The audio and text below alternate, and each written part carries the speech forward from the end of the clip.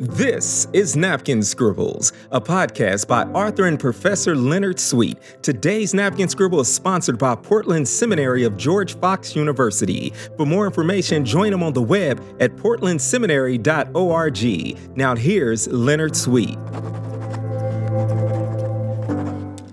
I bet this is a word you haven't heard before in a theological dictionary. In fact, you can't find it in many theological dictionaries and in theological concordances or even in theological companions to the Bible. But I believe it's one of the most important words, theological words for the 21st century, and that word is adiaphora, a theology of indifference. You heard it right. A theology of indifference. George Whitefield traveled 13 times across the Atlantic to ignite the Great Awakening. And most scholars believe you don't have an American Revolution without the Great Awakening, and you don't have a Great Awakening without George Whitefield. Even though George Whitefield was a Calvinist, and he had major theological disagreements and differences with John Wesley, he made sure that these disputes and differences did not interfere with each other's preaching of the gospel. And after Wesley died at 88, Whitefield was asked if he thought he would see Wesley in heaven. No, Whitefield responded, I fear not, for he will be so near the eternal throne, and we at such a distance, we shall hardly get sight of him. If only the church's preachers and prophets had such a spirit today. This term, adiaphora, is one that we need to remember and reuse. In a world where everything and everyone is heavily politicized, adiaphora depoliticizes doctrine from within the faith and enables us to talk to one another as brother and sister Christians. The basic translation of this Latin phrase, which is a translation of a Greek term, is things indifferent. In regards to faith, adiaphora defines those matters not regarded as essential to faith, but nevertheless permissible for Christians or allowed in church. And that understanding goes by the word adiaphora. Now, to be sure, in matters of faith, some things definitely and definitively matter. In 1548, 2 years after Martin Luther's death, Charles V tried to reunite Catholics and Protestants with a declaration called the Augsburg Interim. The document was rejected by Protestant leader Philip Melanchthon because it failed to recognize justification by faith as an indisputed point.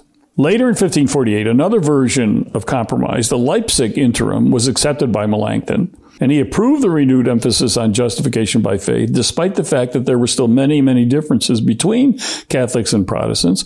And Melanchthon called all these other differences on worship and on music and on liturgy this word adiaphora, things indifferent to the essence of faith. In other words, some things are written in pencil, but some things are written in ink. Some things are written in stone.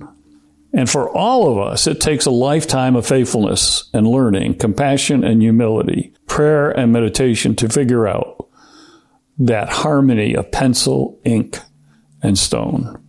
Here are Luther's words. Images, bells, Eucharistic vestments, church ornaments, altar lights. I regard all these things as things indifferent. Adiaphora. Anyone who wishes may omit them. Images or pictures taken from the scriptures and from good histories, however, I consider very useful, yet indifferent and optional. I have no sympathy with the iconoclasts. In other words, those who are saying that it wasn't indifferent, but it was essential to faith. The focus of our faithfulness should be on bringing everyone we can to the table. And it is written in stone never to make our own pencils and pens to cause one of them to fall. We celebrate difference, but adiaphora teaches us to celebrate indifference when rites, rituals, rules are indifferent to salvation. I talk about in another Napkin Scribbles, my brother, John the Calvinist, and Len the Wesleyan. Two brothers, Basil, Bishop of Caesarea, and his younger brother, Gregory, Bishop of Nyssa, two Cappadocian fathers, had big disagreements with each other, but they loved each other, and they saw the differences between them as adiaphora.